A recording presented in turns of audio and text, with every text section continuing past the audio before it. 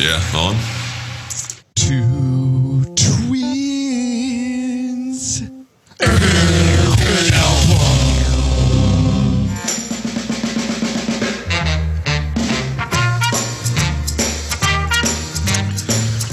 Greetings. Two twins and an album.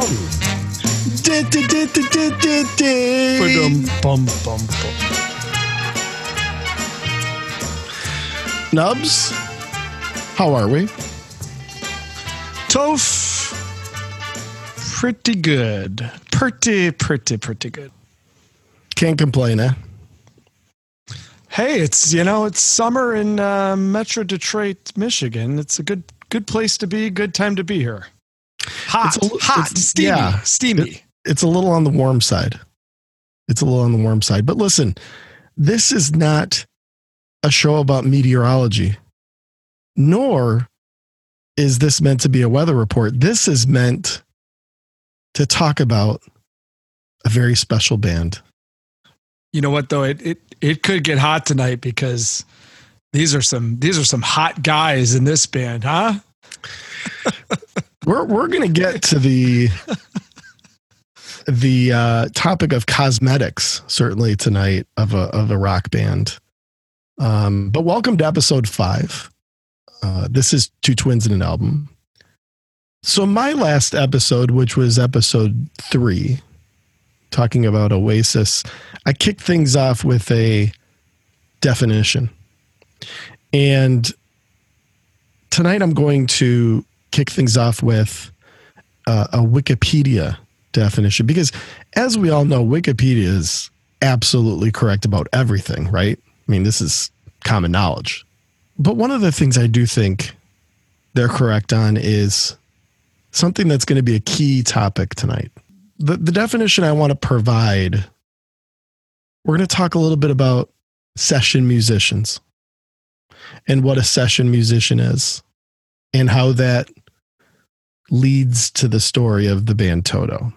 Now, Wikipedia will tell you, and they're actually correct on this one, that a session musician, otherwise known as a studio musician or a backing musician, are musicians hired to perform in recording sessions or live performances. Session musicians are usually not permanent members of a musical ensemble or band. They work behind the scenes and rarely achieve individual fame in their own right as soloists or band leaders. Now, before we get to how this applies to this band and this episode, we're going to go round and round.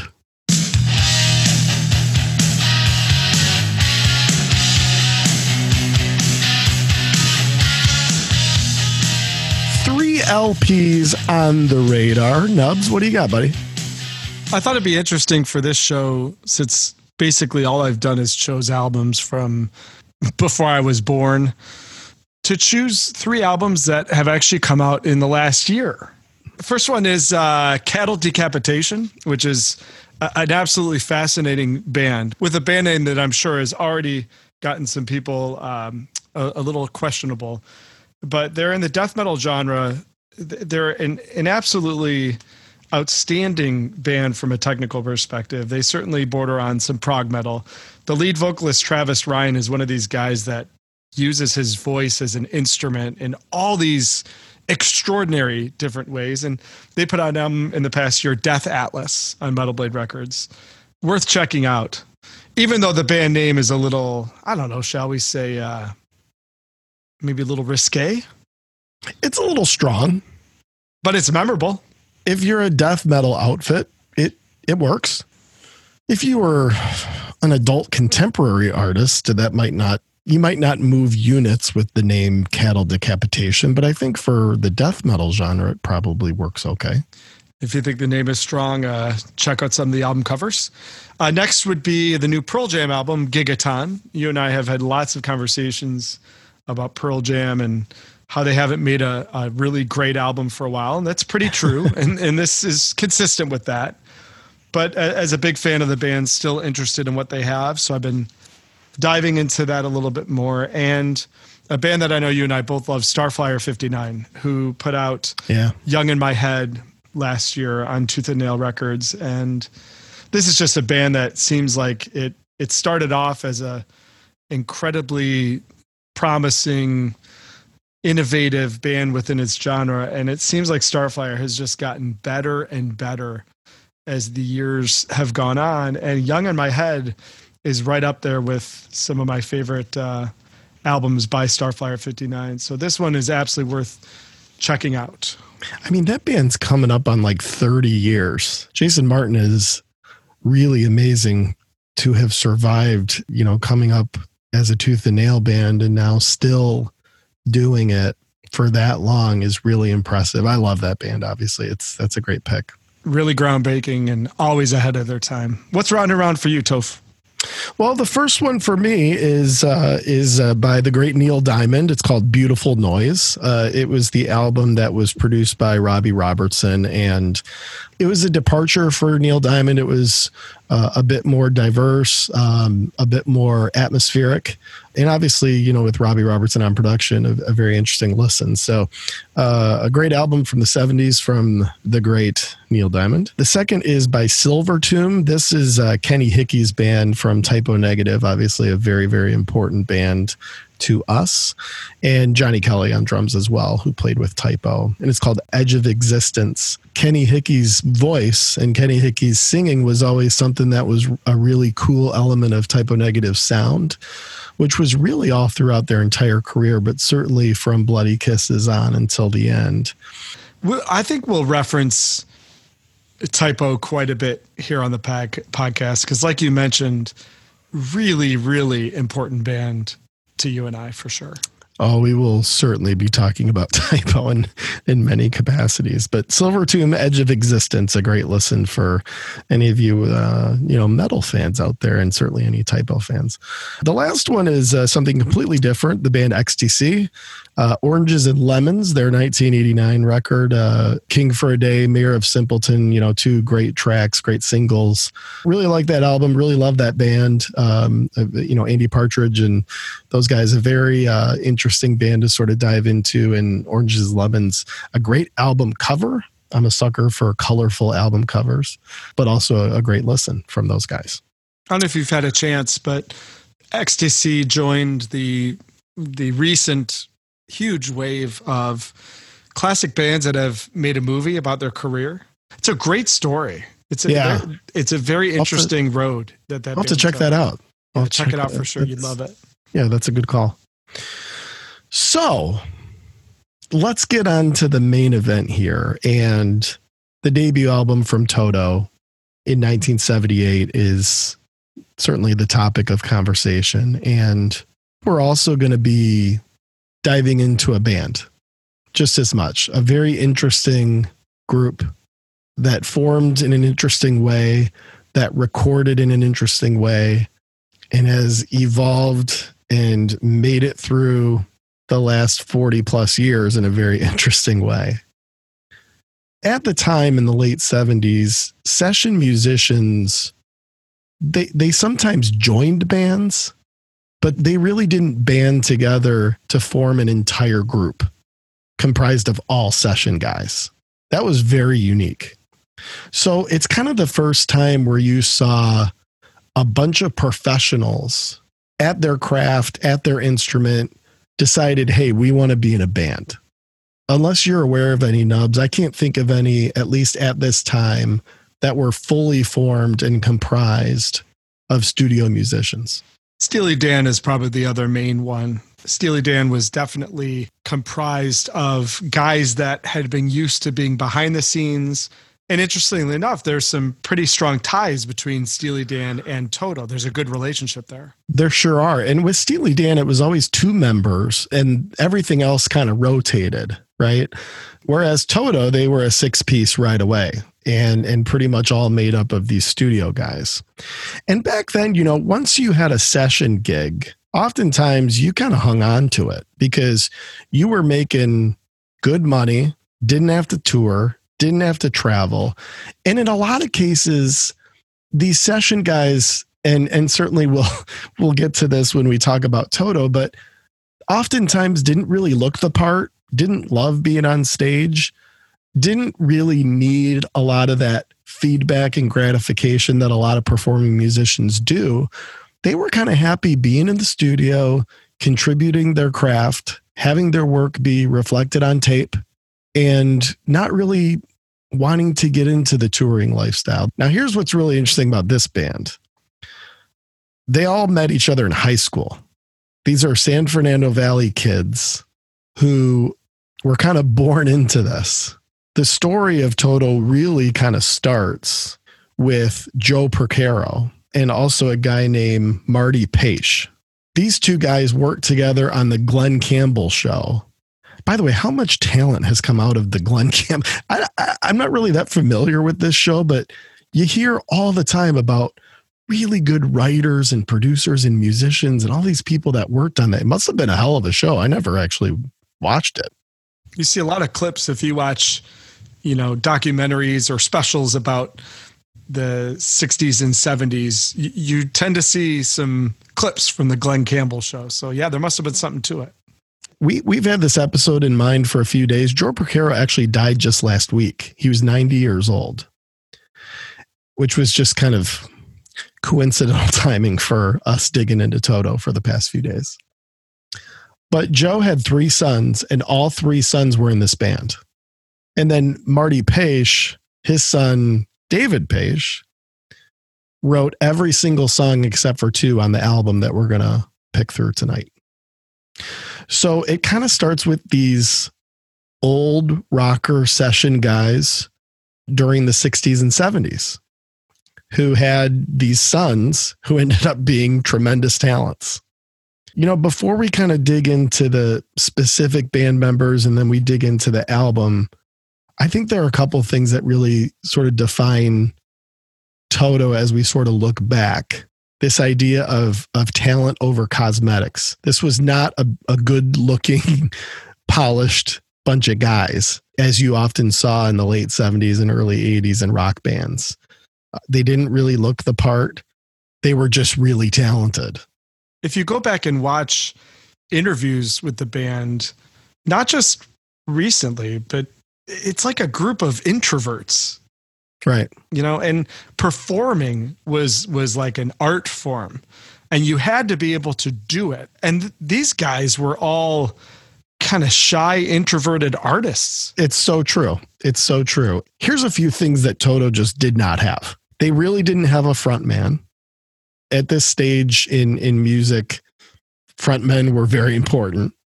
They didn't have one. They didn't have a genre. Now, we'll talk through whether or not that played to their strengths or to their weaknesses or that hurt them or helped them, but they did not have a go-to genre classification. They did not have the support of critics. Critics demolished this band on a pretty consistent basis. Now, there's been a lot of, hindsight critique of people now saying, boy, what a great band. And boy, we get it now. And we understand what these guys were all about. But at the time, these guys did not have the critics and sort of the musical press on their side. And they didn't have the look. As we said, they did not have the bravado and the appearance and the swagger and the approach of most rock and roll bands of that era. But here's what they did have: an absolutely absurd amount of talent. So we're going to continue on in talking about the band, but we'll certainly start digging into the time period of this album. So let's go ahead and call it The Nerdy Deeds Done Dirt Cheap. You want some dirty deeds? Yeah. You want some dirty deeds? So it's true that Toto is kind of this hodgepodge of studio musicians, but it's not a bunch of guys that didn't know each other. They went to high school together. They were familiar with each other, and certainly they were in families that were very well known for being successful in the studio musician space. What really brought these guys together, a completely different artist on a completely different album, it was Boz Scaggs and his classic album Silk Degrees. And that album went 5 times platinum, which is pretty good, pretty decent. So who are these guys? So Joe Porcaro, who I mentioned passed away just a few days ago, famous, accomplished studio percussionist, had three boys that were in the band Toto. The first is Mike Porcaro. We won't spend a ton of time on him because he actually joined the band after the Toto 4 album. And he played bass and he was in the band for a long time. He actually passed away in 2015 of ALS. His second son is Steve Porcaro. He's an original member of the group. Now, Steve started as a drummer, but then became a synth innovator, almost kind of a synth wizard of the late 70s in incorporating synth into rock. It was still something that people were learning more about. And I think Steve Porcaro is a bit of an underappreciated contributor towards incorporating a lot of these synthesizer elements into rock music. Now, what is Steve Porcaro probably most known for? He wrote the song Human Nature for Michael Jackson on the Thriller record, which is one of the best songs on Thriller. He wrote that song. Probably the best song on Thriller. So I mentioned earlier that David Paich wrote every song on tonight's album. One of the songs that wasn't written by him was written by Steve Porcaro, and we'll get into that on the track by track. Perhaps the most important contribution from Steve Porcaro was that he dated Rosanna Arquette, which was the inspiration for the song Rosanna. And Rosanna Arquette, I mean, shoot, good for him. That's not bad. It's pretty good. That's one of like 10 Toto songs that are the name of a woman. A lot of that. We got a couple of those tonight. He left the band in 1987 to score film and television, but came back and he's actually part of the band currently. So that's Steve. The other brother, and I think we're probably going to talk about him a great deal tonight, is Jeff Porcaro. Jeff Porcaro was the drummer of Toto. At age 17, he joined Sonny and Cher's touring band as a drummer. Then proceeded to, as we touched on a little bit earlier, play with Steely Dan through much of the 70s. He did all the drums on their Katy Lied record. He played the drums on the song FM, one of their biggest hits. This is an incredibly accomplished musician prior to Toto. I'll just give you a few. Here's a few. This doesn't even cover all of it. But he played on Mother by Pink Floyd, Off the Wall. He played on Beat It and Human Nature on Thriller. He played on Human Touch by Bruce Springsteen. He played on When a Man Loves a Woman by Michael Bolton. I mean, come on. He played on the song Torture by the Jacksons. He played on I Keep Forgetting by Michael McDonald. Later became Regulators by Warren G. That's probably how most people understand it. He played on Arthur's Theme by Christopher Cross. He played on a Brothers Johnson record. He obviously played on the aforementioned Silk Degrees. And beyond all those examples, played on a song that you and I both love, Randy Newman's I Love L.A. I mean, that you could have just said that and that would have been enough for me. Let me just give you a few things that were said about him. Bruce Springsteen said he had a tremendous beauty to his playing that went beyond craft and precision into the realm of the spirit. It was with that spirit that he graced and blessed my music. He was a soul man.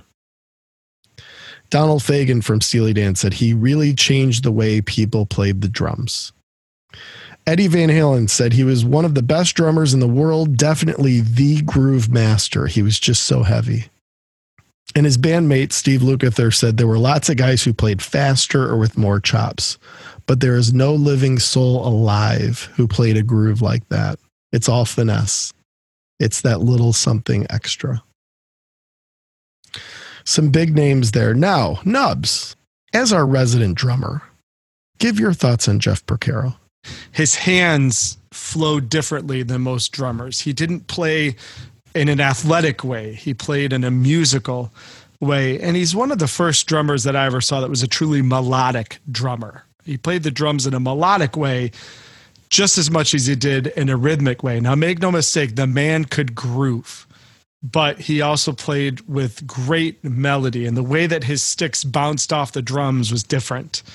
The way that his hands moved when he hit the drums was completely different. This was just a really unique talent. There's so many things to think about when you think about Jeff Porcaro, But for me, I don't know, man. When I think about Jeff Porcaro, I don't know. I keep forgetting, you know. He did lay down that groove, didn't he? I don't know. I keep forgetting, man. You keep forgetting? I keep forgetting. You mean like that? I mean, just listen to that. Just focus on what that hi-hat is doing. Yeah, that's not a machine. No. I mean, you feeling that, T? You feeling that? Oh, am I? And then just think about it. I keep forgetting when I don't love anymore. Come on. And there comes Michael. Let us ever be the same again. I mean, you combine Porcaro with Michael. Like, how can you go wrong? Are we going to do a Michael McDonald off? Because you know, I didn't think we were going to do this, but I think, I mean, you kind of broke the seal just then. I think we might have to do one. I think we better. The door is open. All right. Well, let me find a track here. All right. Who's going to go first? Why don't you, since you're warmed up, why don't you go first? Okay. You'll like this one. You'll remember this track. Yeah. Oh, great one. Great one. Okay, here we go. Let me get ready. Okay, this is Nubs, by the way. He came from somewhere back in her long ago. Said if I forget to be fighting hard to recreate what had yet to be created. What's in her life? Okay, that's enough. That's enough. For his nostalgic tale. Okay. That was terrific. I think it's going to be even better for our list. I think there might be a slight delay, which will make it even better. Oh, yeah, yeah. So do I get a rebuttal? Well, of course. Okay. That's a lot of pressure. It's quite a piano player right there. Somewhere back in the long ago. Cinematic friends won't see trying on to create what is yet to be created. Well, what's it already? She must just Thank you. Who won? I mean, we'll have to let the listeners decide. I think I should get at least one bonus point for at least coming in the right spot. You were so excited. You came in 2 measures early. I came in early. But how can you not be excited? You're singing Michael. I mean, who can blame a man? He gets me excited. He gets us all excited. Michael McDonald sang on a really, really awesome Toto song called "I'll Be Over You." So there is a McDonald tie-in here to not just Jeff Porcaro playing drums, but to the band. Strong tie-in, and they toured together several times. In fact, one of the last times we saw Toto was in Windsor, Canada, and Toto and Michael McDonald shared the same bill. Oh, that's right. So not to downer off of the Michael McDonald off, which I thoroughly enjoyed. But Jeff Porcaro died in 1992, very tragically, very suddenly, and it created a lot of controversy over how it happened. And he was planting in his garden, and the family said he was poisoned by pesticide. The doctors say that he had a heart attack due to many years of cocaine abuse, which became kind of a whole public fiasco. But bottom line is a very special drummer in the history of rock music, and certainly a huge part of this band. This band wasn't sure they were going to be able to go on following Jeff Porcaro's death. But, you know, with the family connection, they were still obviously very close with Jeff's father. He actually contributed to a few Toto recordings, etc. Their feeling was, go for it. That's what Jeff would want you to do. Keep going, keep plugging away. And that's what the band did. They hired Simon Phillips, who's an outstanding drummer. And he played with the band for 20 years. think about just some of the things that he left behind in terms of legacy, just drum parts, iconic drum parts, like that halftime shuffle groove that he does to intro Rosanna. That's like air drum central, for anybody who has ever played air drums. And, Africa now has become this incredibly popular song for yet another generation. And his percussion and drum work on that song is vital to why that song is so beloved. Very cool, very interesting, and also very sad that, he's a guy that we lost, such a long time ago. Now, David Paich is a tremendously important part of this band and this episode because, again, he wrote every single song except for 2 on this record. And David Paich is really the reason why Toto was able to hit the ground running and get a record deal and kind of get all of the advantages that they had from the get-go to record this debut. And that really came from his contributions on the Boz Scaggs record. Co-writing every song, 5 times platinum. These guys did not have a problem getting a recording contract, and that's really because of David Paich. He's kind of the workhorse of the band. He's the one that sings with sort of more of that everyman voice. He does the verses in Africa and sings a couple songs on the album Tonight. He wrote Lady Love Me One More Time for George Benson. He wrote Got to Be Real for Cheryl Lynn. And within Toto, he wrote Africa, Rosanna, Hold the Line, 99, Pamela, Stop Loving You, Make Believe, and Holy Anna, which is damn near fully encompassing list of their most famous songs. It's like a best of right there. David Paich is just an absolute freaking professional, a very, very intelligent, very, very humble guy who is really interesting to listen to, but kind of to the point you made early on, Nubs, an introvert, a workhorse. This is not a guy that wanted to get out and do a bunch of touring. In fact, he took many years off touring with this band because he wasn't that into it. David Paich was the primary piano and keyboard player. So while Steve Porcaro handled a lot of the synthesizer keyboard elements that were more layers on top, David Paich was really providing the keys and the piano work that you hear so important to so many Toto songs and certainly contributes towards many of the tracks that we're going to go through tonight. There's 2 more guys. The first is Steve Lukather, who is probably, well, he's certainly a top 5 favorite guitarist of mine, maybe even a top 3 of all time, a guitar god, at least in my humble opinion. And an interesting story in that he wasn't born with a studio musician father. In fact, he was self-taught. But he grew up in LA. He was San Fernando Valley. He met the Porcaros and David Paich in high school, Ulysses S. Grant High School in San Fernando. And he's kind of the rocker. But what's interesting is, as the rocker, as the guitar god, I mean, this guy shreds. He's an incredible guitar player. He actually wrote and sang some of Toto's most well-known songs. And ironically, they're the 2, at least 2 of them, that went to number 1 on the Billboard Adult Contemporary charts. And that's I Won't Hold You Back off Toto 4 and I'll Be Over You off of Fahrenheit.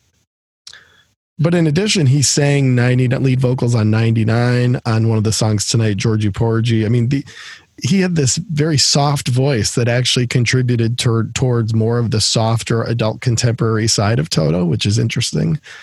And the 2 songs that he primarily wrote that became 2 of their most famous ballads were written by Steve Lukather. So the rocker, but also when it came to his work with Toto, had plenty of a soft side. But if any guitar players out there have not watched him play, just go on YouTube and just watch the guy. He's absolutely incredible. Lukather is a guitarist's guitarist.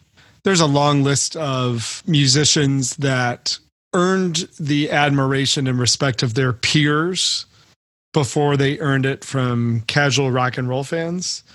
And that's Steve Lukather. I'm sure if you asked the greatest guitarists in the world who they thought was the greatest guitarist in the world, Steve Lukather would show up on a lot of lists.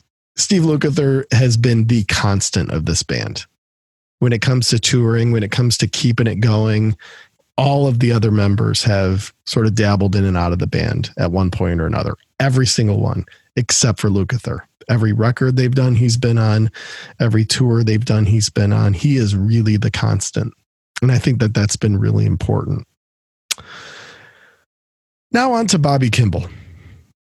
Now, Bobby Kimball is the lead vocalist, and, you know, his voice is probably the most recognizable.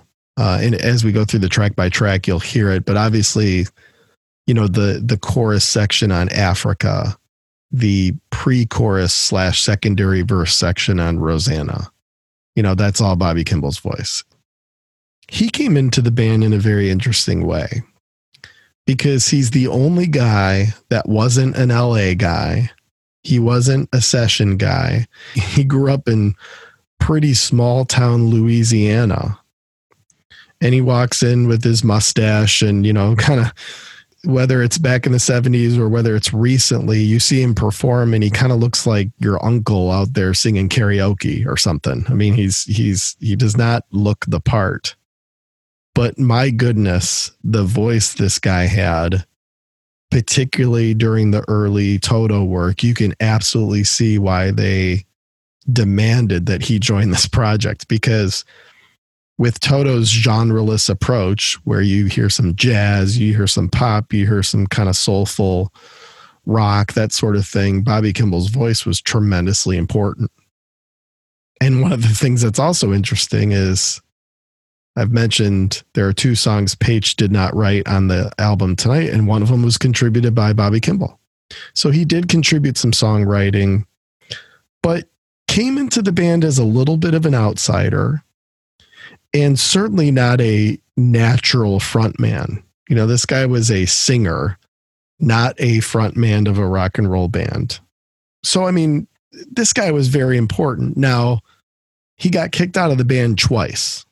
What happened was he came in as this guy with this magical voice, acquired sort of a drug habit, drug problem, lost his voice, couldn't do it, couldn't tour, and they finally just had to let him go. And it was kind of the first shoe to drop as far as this band having to spend so much time resetting with new members, and to lose your lead singer was kind of a big deal for this band at its peak. This was right after Toto 4 came out. Now they replaced him with Joseph Williams, who's actually the son of John Williams, the famous composer. And then he was kicked out of the band for similar reasons, replaced by Fergie Fredrickson, who's actually a Michigan guy, believe it or not. But I think the thing about Bobby Kimball is he gets a little bit of a bad rap from Toto fans. In his prime, I mean, the dude was a monster. This guy could belt it out, but obviously created a lot of drama for the band. I almost compare him to Mike Love of the Beach Boys, where they come in, they're singers, they do a little bit of songwriting, but obviously other members of the band are kind of more of the creative forces. And they never really find that connection with the fans beyond just providing the voice. And I think a lot of what you hear about Mike Love from Beach Boy fans, maybe even to some extent about Roger Daltrey from Who fans, are these guys where they get kind of designated as singers and not much else as far as kind of being the face of the band or being one of the more kind of likable elements of the band. And I always thought that Kimball got a little bit of a bad rap from some fans. There's a couple other examples of that too. Like a good example is Dream Theater. James LaBrie is the singer. He is far and away the most disposable member of the band and the least loved. You know, people go see Dream Theater and they buy Dream Theater albums for every reason aside from James LaBrie. He's just kind of there, you know, and handles the vocals and tells the stories of the songs through singing, but is not the focal point. I think that's very similar to Toto. To your point, Kimball howls and has some legendary performances with this band, but clearly there was some baggage there too. And at times Lukather and company were looking for something very different from what he brought to the table. It's a band that didn't always get it right, but sure as hell got it right quite a bit. Why don't we get to Wondrous Stories?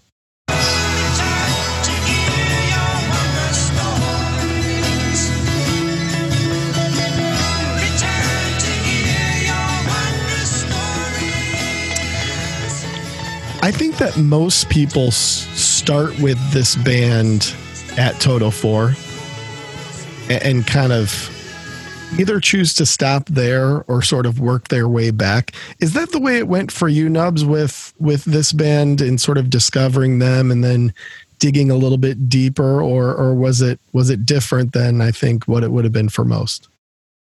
I do agree with you that most fans started there. For me, it actually started with Hold the Line, and I was on an airplane, and this was at the time where they had just started introducing on-demand entertainment on an airplane, so you could buy headphones and plug in the headphones, and then there was a selection of, maybe 50 songs or something like that you could play by punching in a code.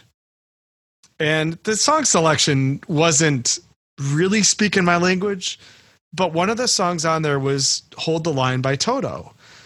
And so for the duration of this plane ride, however long it was, I must have listened to Hold the Line like 30 times.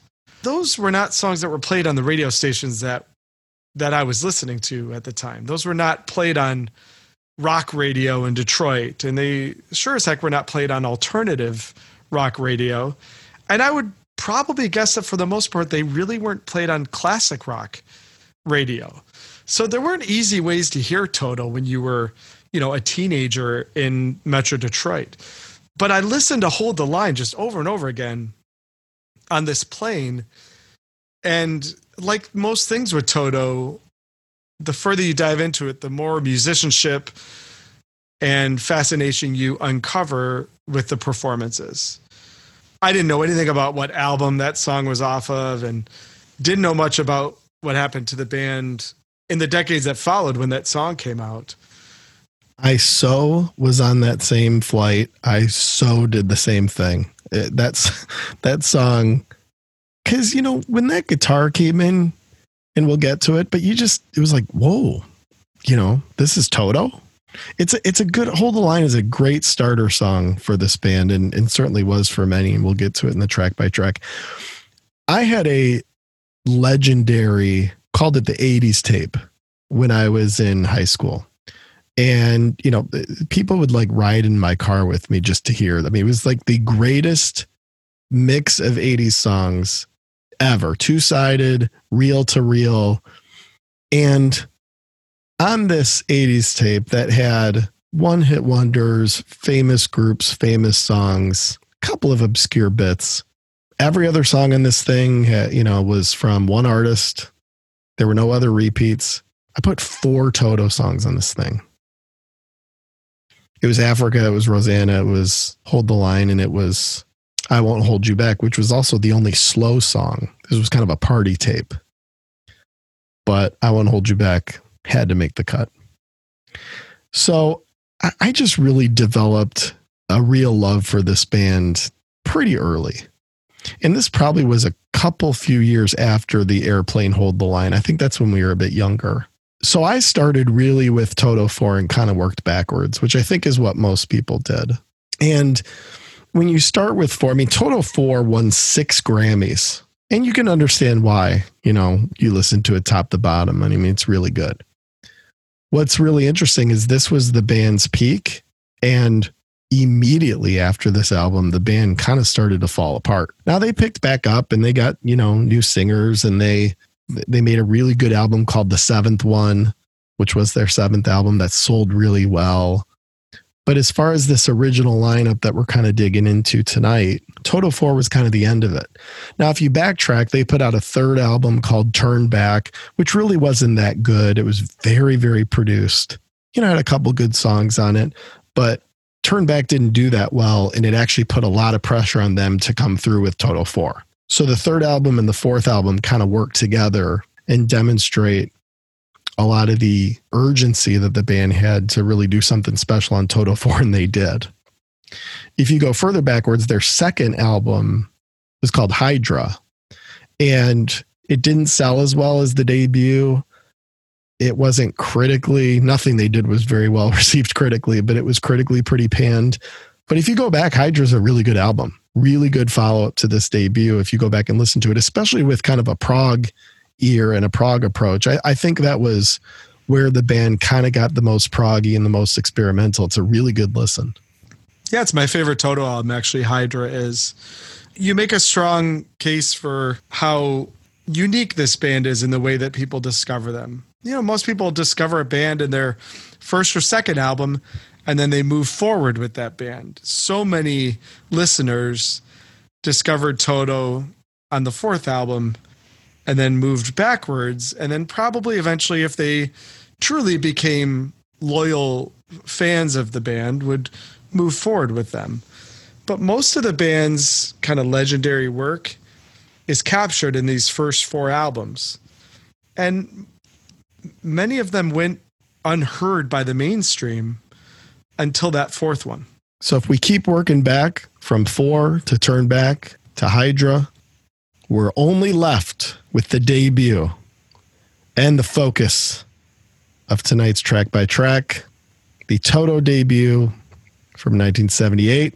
Let's put the needle on the record. Put the needle on the record. Put the needle on the record. Put the needle on the record. Put the needle on the record. Put the needle on the record. When the drum beats go like this.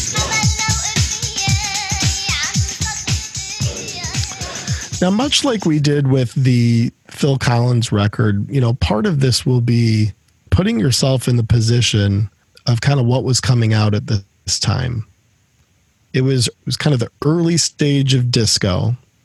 It was kind of in the midst of this AOR pop kind of sound.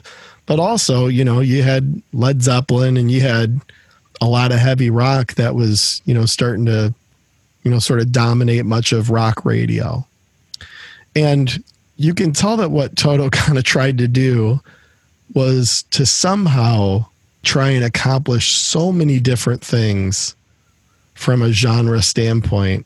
That idea gets going right off the bat with the instrumental track 1, Child's Anthem.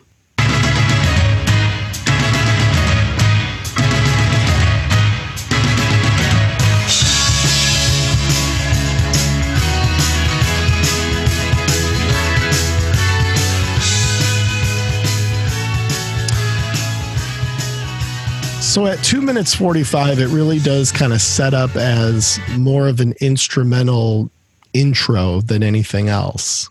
Theatrical, aggressive, hard-hitting, a little proggy, and very guitar-driven.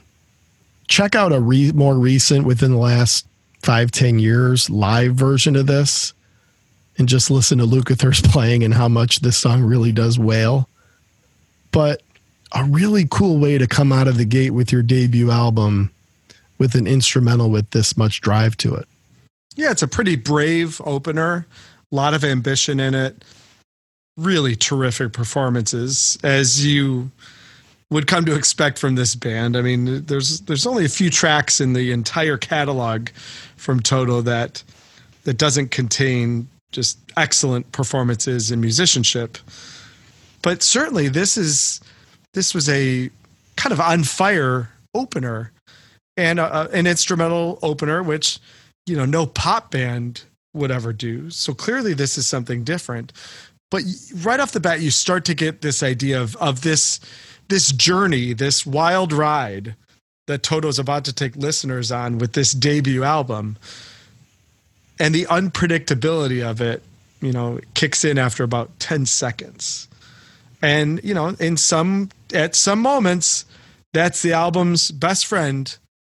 And then at other times, it is the album's worst enemy. Here, it really works. One of the things that's really fun to do on YouTube, and it really applies to this album, is to listen to isolated tracks, which is always kind of fun to do for bands that have the musicianship like Toto and like many others. And I would say on Child's Anthem, what's really interesting is to listen to Steve Porcaro's synth work. he was doing some pretty cool stuff back there.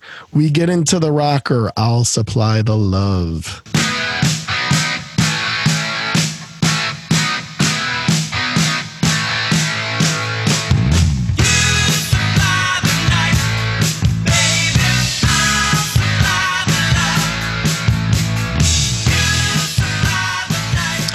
A little bit of a more traditional rock and roll riff. Obviously, it's a riff and a progression that is fairly common.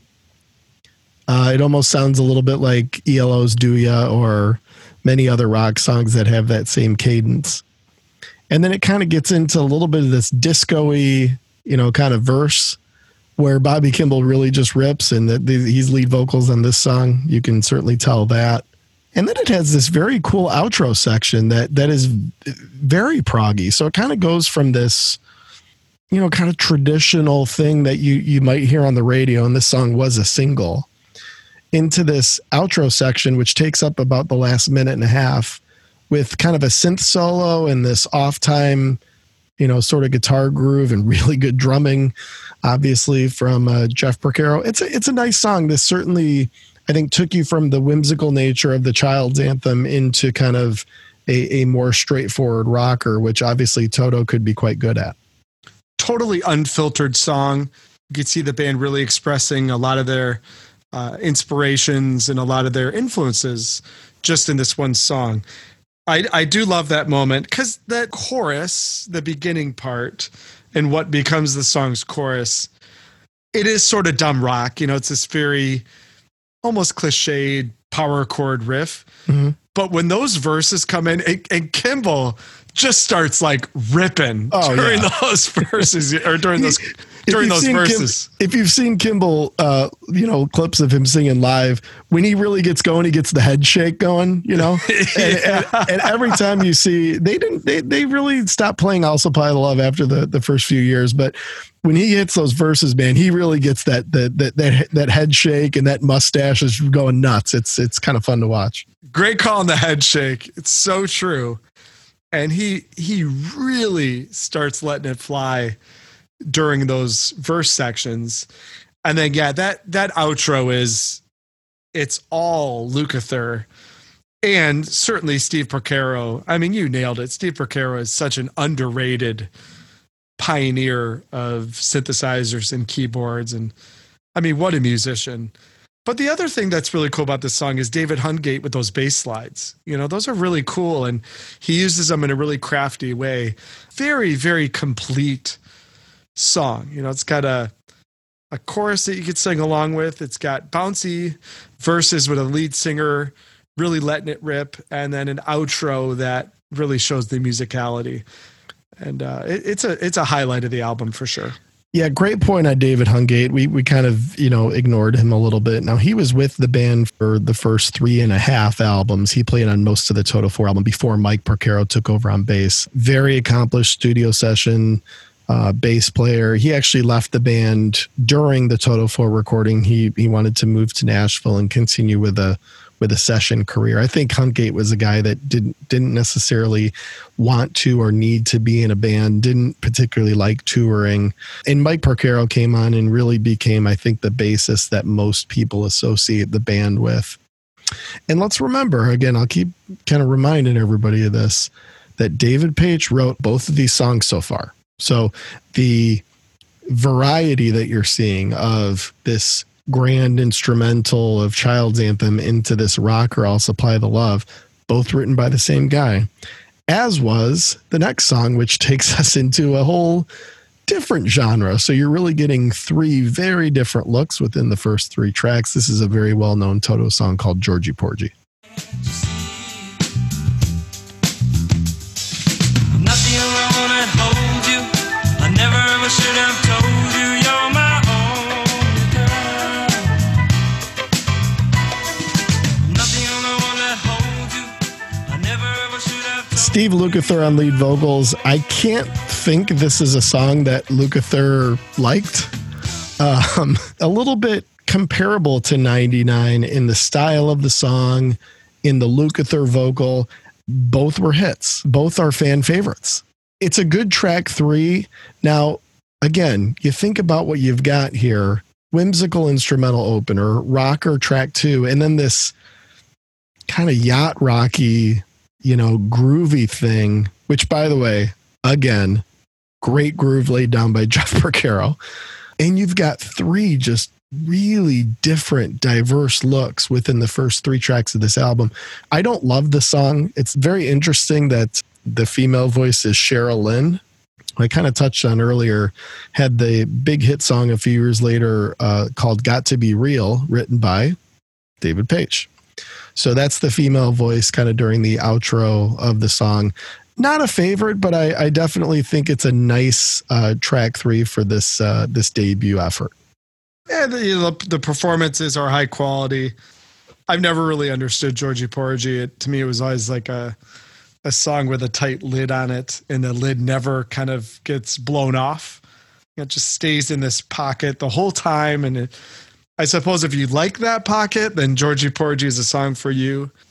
I really do not. I got to tell you, this song, in my opinion, this song needed Michael. This song needed Mr. McDonald. Because you just think about a little Georgie Porgy, put it by. I mean, how good would that have been? Yeah, that's, it's insight like that is why I think people tune into this show. Well, it's insight and it's performances. I mean, come on. With the last show, we sang All for Love. We did All for Love. We did the Michael McDonald off in this episode. I mean, I think everyone's getting their money's worth, but that's a great thought. McDonald totally could have and would have nailed the Cheryl Lynn part. Oh, he would have completely nailed it. And it would have brought an element of the song that would have given it a little more texture. Shame on them for not getting Michael McDonald on this track. Let's end the podcast. Let's end this album. Should have got Michael. I've had it with these guys. Clearly they knew him, call him up. I must concur with you. They should have made that phone call, but we will proceed. We will go to track 4. One of my favorites on it, Manuela Run. You better run, Manuela, run. They're gonna shoot you in the back with your own gun. You better run, Manuela, run. The first song with David Paich on lead vocals, and I've always thought he had a great voice, kind of an everyman type voice. But this is the first time we hear it on this album. I love this song. I think this chorus is fantastic. I do like when Kimball comes in with some of those vocals at the end to sort of provide that additional layer. You like that? To me, it feels like he's like elbowing his way in. Well, maybe that's part of why I like it, but I just think this song has a lot of bounce to it. It's a really catchy, cool chorus with a great pre-chorus section, really good vocal from Paich. I think it's a great song. It's a groove rocker, and one of those songs that I think only this type of band could have turned from kind of a bland rocker to something with a lot of groove and a lot of beat and a lot of different layers that kind of set it up nicely. Should have been a hit. Really amazed it wasn't even attempted to be a single when you consider that Georgie Porgy was a single, and one of the songs that we'll go over later on the album was the 4th single off of it. We can sit all night and talk about how great Jeff Porcaro is, and he was. But David Paich has this rhythmic sensibility to his songs that make it very easy to play a groove-ridden drum beat to. Mm-hmm. And this is a great example. It's a 4/4 stomping rocker. That piano part that introduces the song is just set up perfectly to build around. And that's what I think Paich's big gift was. He could write songs that great musicians, which the rest of Toto were, could really easily and thoughtfully sculpt parts to complement it. And it allowed everyone else in the band to elevate and play at their very best.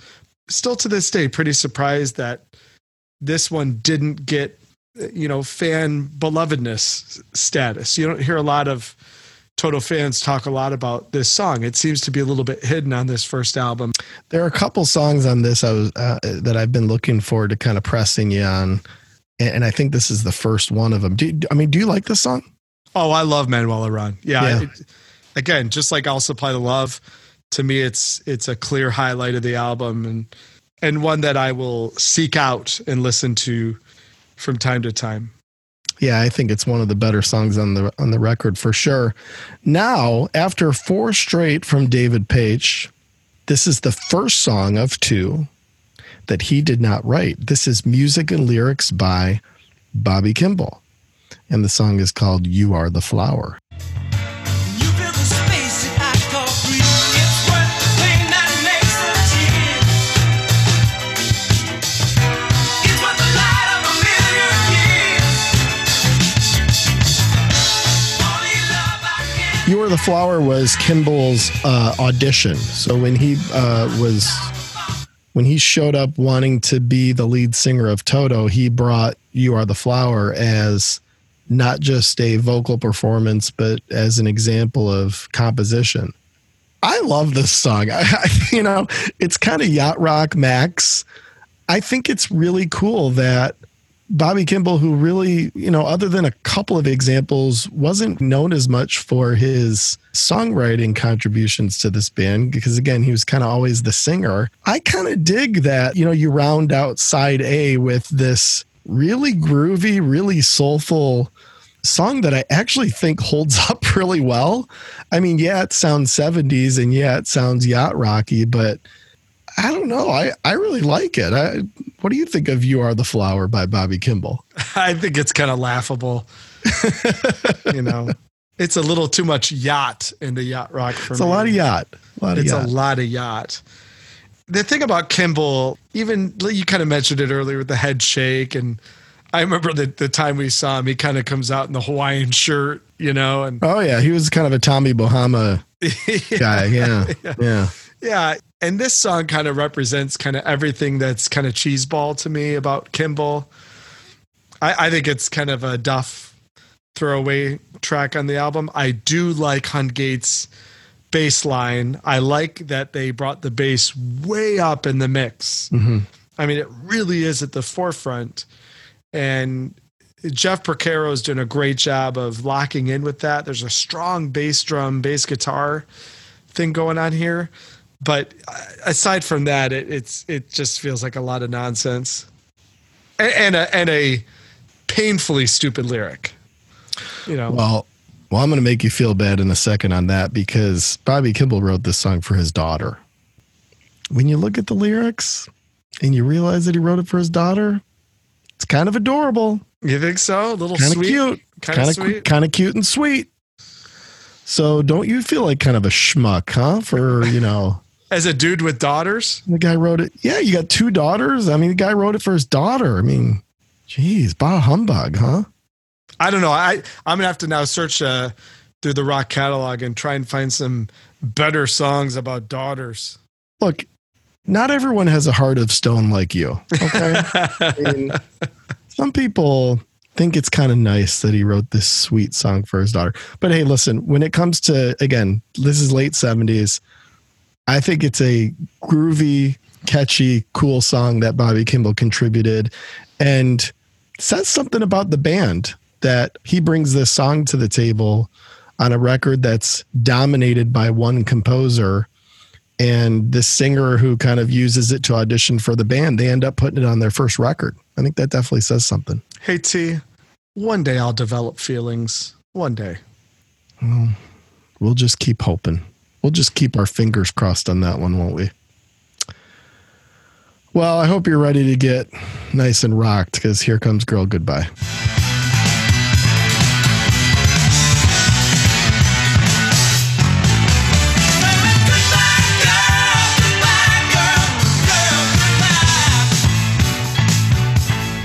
Yeah, baby.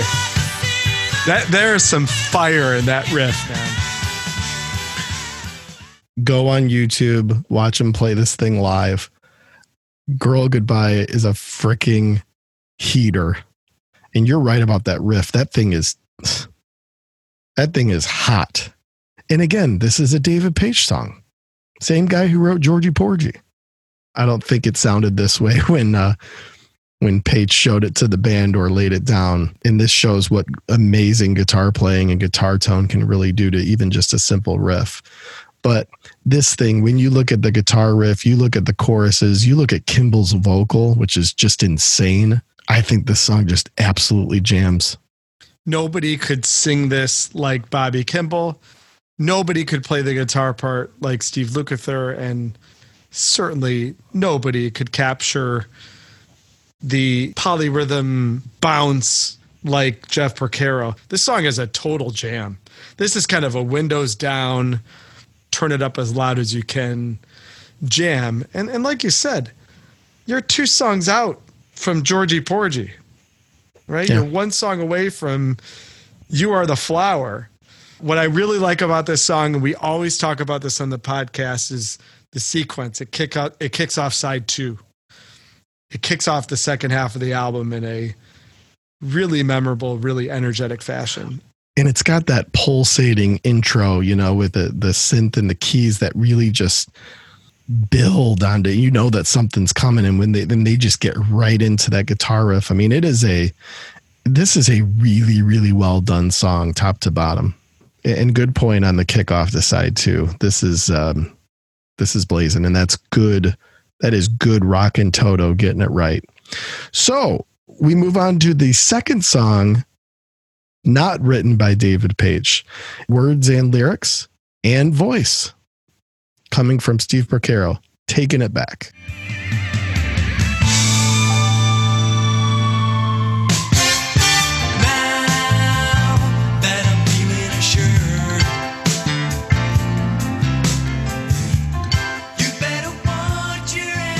It's okay. It's very, something that has a nice appeal to it and has some nice things going on. Certainly another great groove drum part from Jeff Porcaro. But after, the intensity of Girl Goodbye, kind of bringing you down a little bit with track 2 on side B, I kind of get it. Kind of get the vibe of bringing it down a little bit before the album finishes really strong with the last 3 tracks. So I'm kind of okay with this being a little bit of a filler interlude. It's cool that Steve Porcaro made this contribution toward the album. And then obviously we get to the ending trifecta, courtesy of David Paich.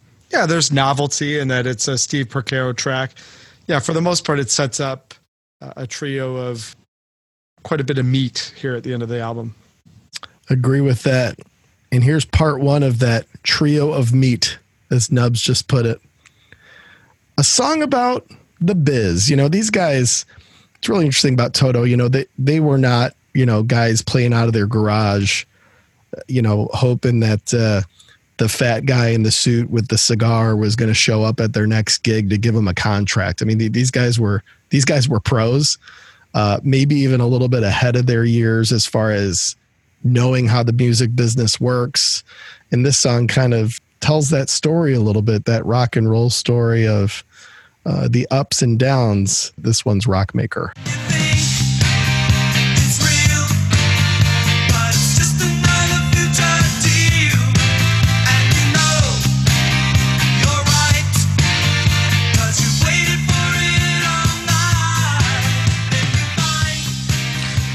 Yeah, usually bands kind of write their, they write their, hey, the rock and roll business isn't all it's cracked up to be tuned like 4 or 5 albums into their career. But when you're a accomplished session musician and you've seen kind of how this world works, it's really interesting that a band would be this topical about the industry and about rock and roll as sort of a business as they were on this song. It's a really nice driving rock song, great verses, but really the pre-chorus section is kind of the strongest point. I think it's a really nice vocal from Paich and a really cool song to kind of kick off this final trifecta of the album. It didn't happen enough through the life of Toto where David Paich sang songs that were heavier. There's a real nice juxtaposition that happens when he sings lead vocals over a more driving kind of guitar driven song. And this is a good example of why it works. And that relationship works really well because he's not a typical vocalist for a hard rock band. And while I wouldn't call this a hard rock song, it's got some elements that would suggest that, you know, this song was getting at something a lot heavier than what Toto was normally doing. And I didn't think they did that enough. I didn't think that Page sang enough over the top of heavier songs. And I think that would have worked better if they would have done it more, because it certainly works here. It's a nice vocal that combines well with kind of a driving riff and turns into a song that's certainly worth your time here late in the album. I think that's perfectly said. Now we get to track 9, which was a song that was worth a lot of people's time because this was a huge hit. And it was certainly worth Nubs' time on that airplane that one day. Hold the Line. Love isn't always on time. Whoa, whoa,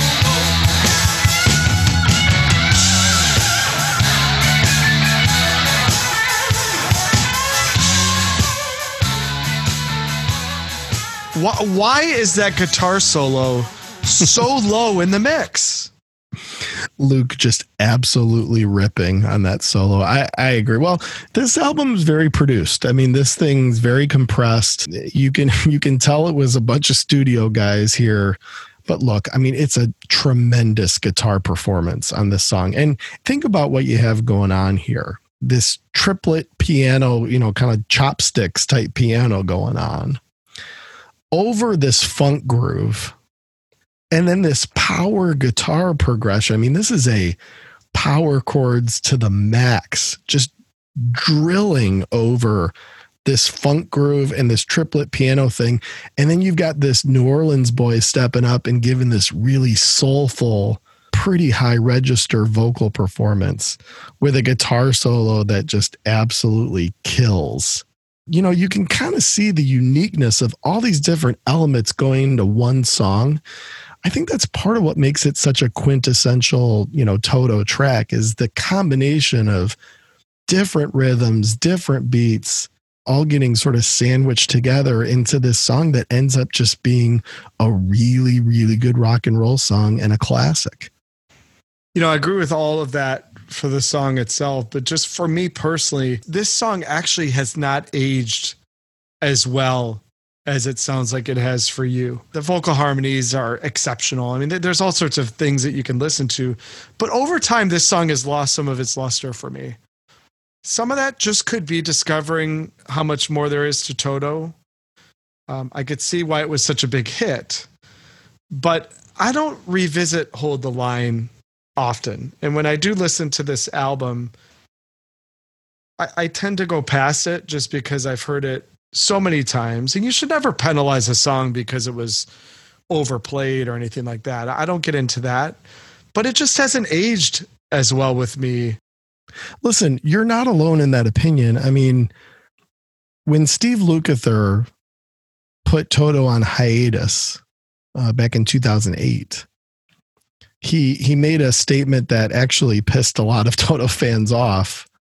Part of what he said in this statement was, I just can't play Hold the Line with a straight face anymore.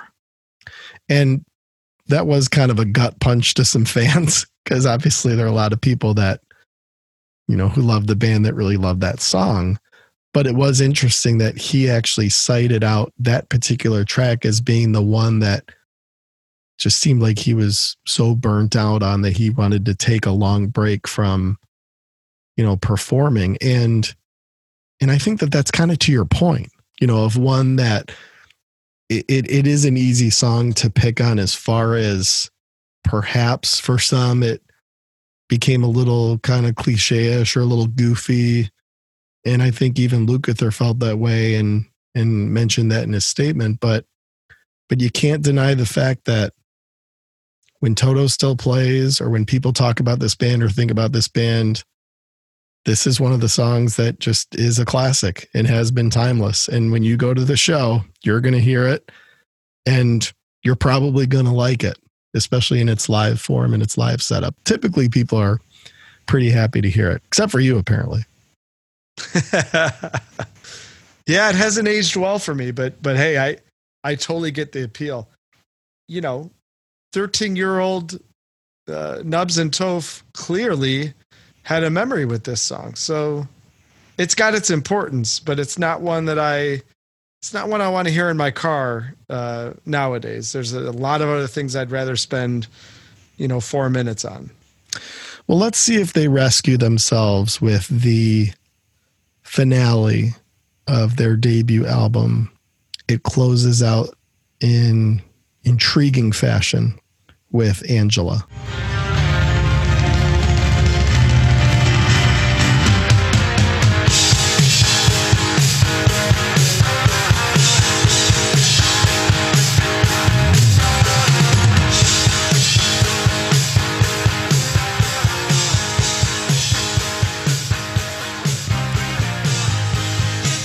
It's basically a 2-part song. Very soft, soothing part 1 with a Lukather vocal. That's him on part 1, the soft part, and then it's Paich on vocal during the heavy part. To your point on Rockmaker, a definite example of a very, very driving rock beat, which I think complements the soft section incredibly well. David Bowie had this really famous trick that he used to use, and he used it on all of his albums, and he became known for it. This is kind of how genius Bowie was. Every one of his albums had a track on it that would foreshadow what was to come on the next album. And I've always felt that way about Angela, that Angela was kind of track 1 on Hydra. It was sort of predicting what was to come next. And of course, next comes Hydra with these huge musical adventures and a very progressive album and a showcase for the band and what they do technically.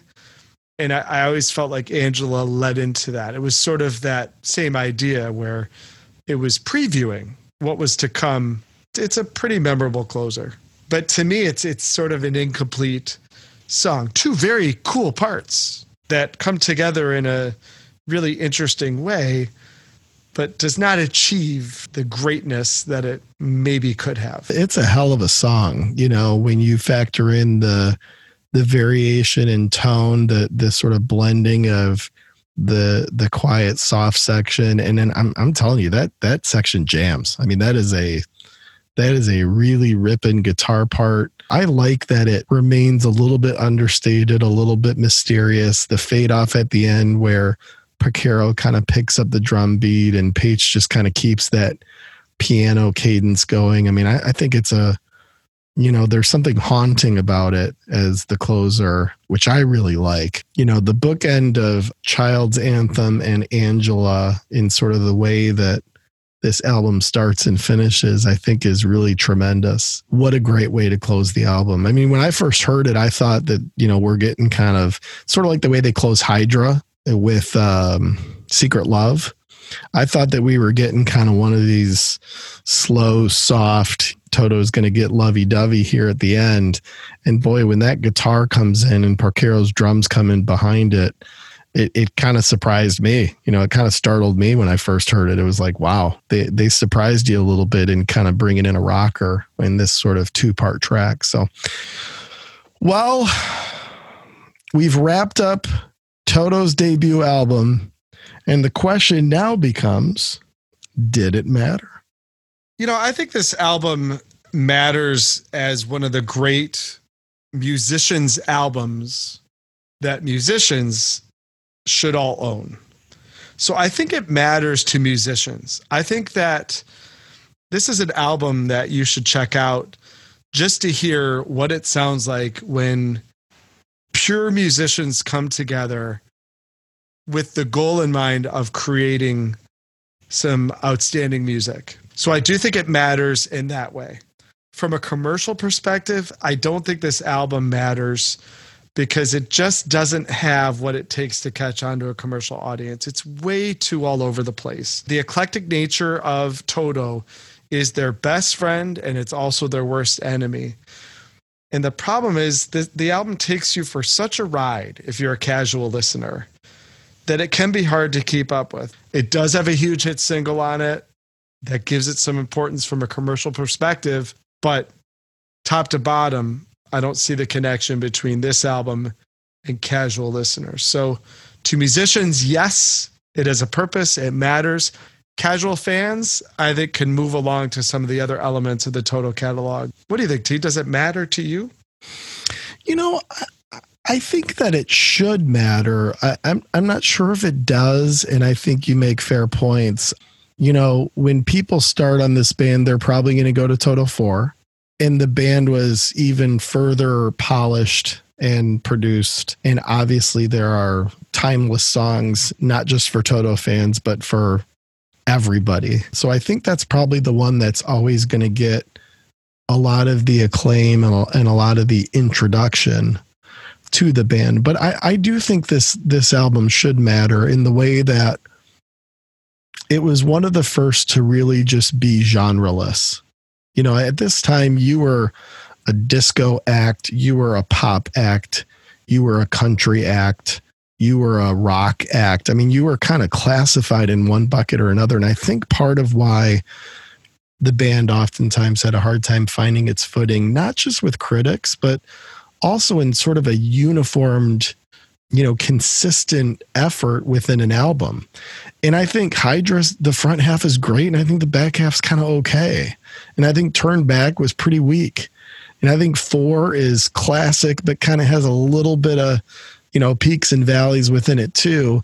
I do think top to bottom that this is the band's best album. I think if you go track 1 to track 10 and you kind of go through a lot of the different journeys and a lot of the different styles and a lot of the different genres, it is a little all over the place, but regardless of whether it's Georgie Porgy or whether it's Girl Goodbye or whether it's Hold the Line, I'll tell you what, it's not the type of album you listen to and you think that there was one primary songwriter. It does show the variety and the diversity of Page as a composer.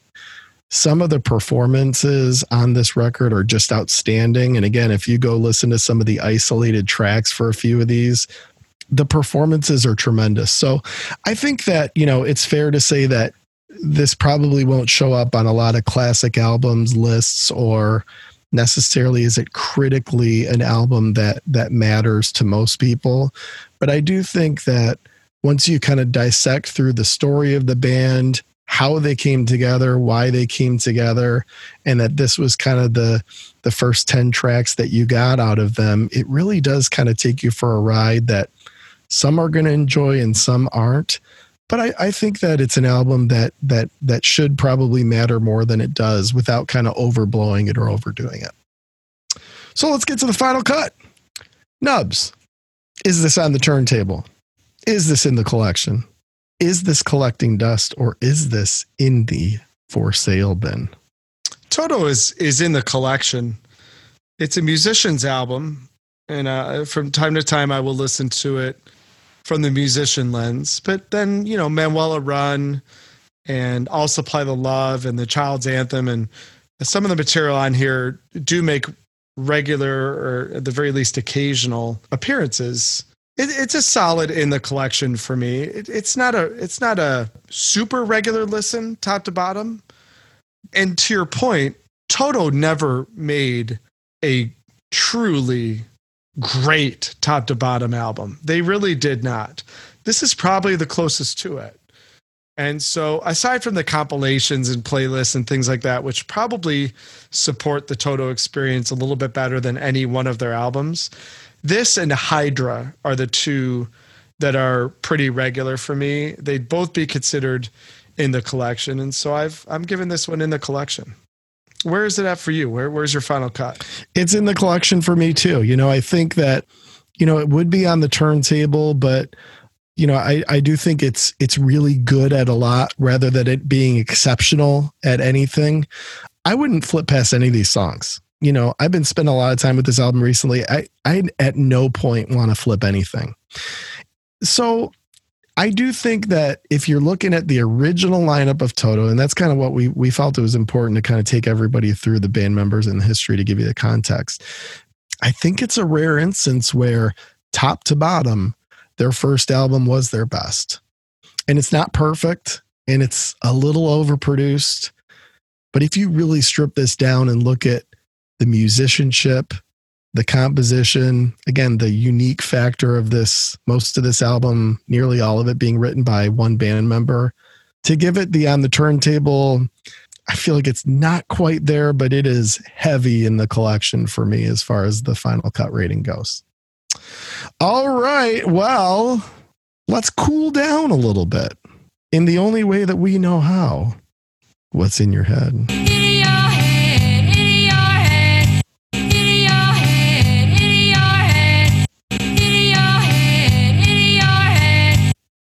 You got to go 3 times on that. You got to.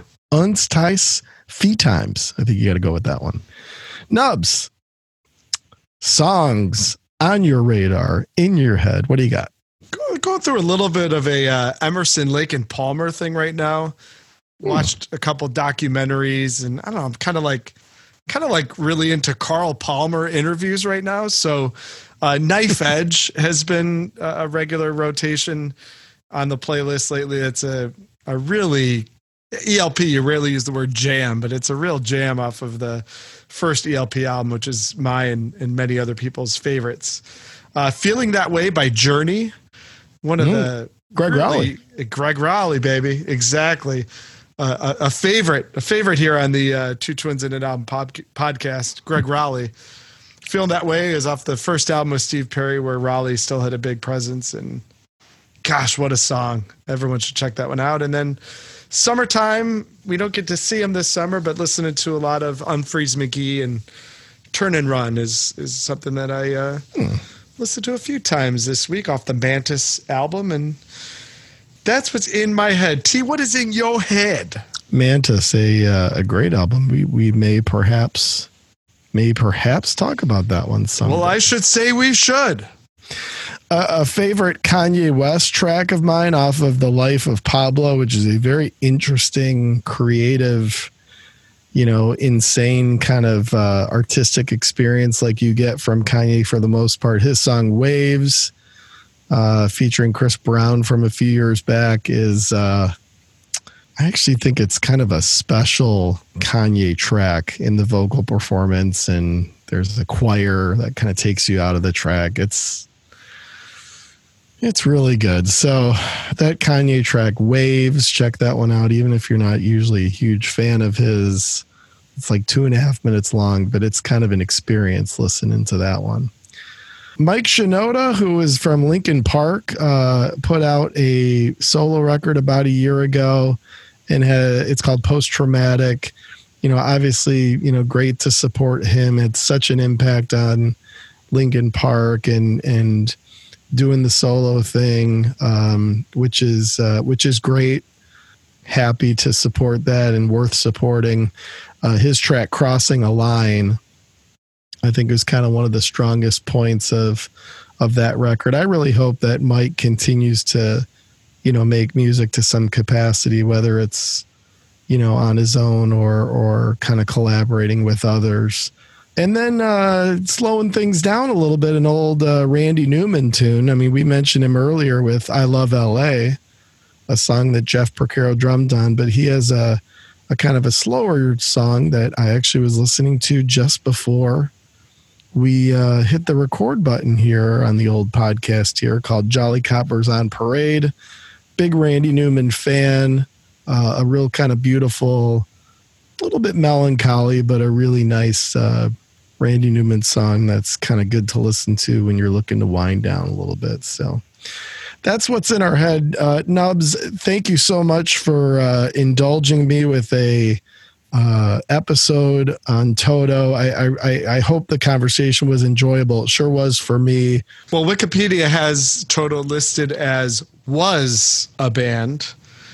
So the ever-changing world of whether Toto is or is not, we'll have to see what happens after the pandemic has completed.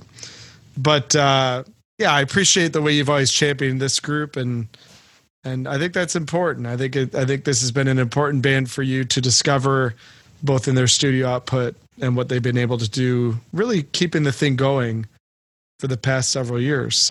Well, thank you all as well for allowing us to talk Toto here on episode 5. And we really appreciate you guys tuning in. We appreciate you subscribing. Leave us a comment, leave us a rating, send us an album that either should be on the radar or that we should consider for an episode. We've already had a couple of those come in, and we've already built them into the plan. So please keep those comments and those ratings coming, and subscribe to us on Apple, on Spotify, on Pocket Cast, on Podbean, wherever you may find us. We will be there here on Two Twins and an Album. We'll see you for episode 6. See ya. Two Twins.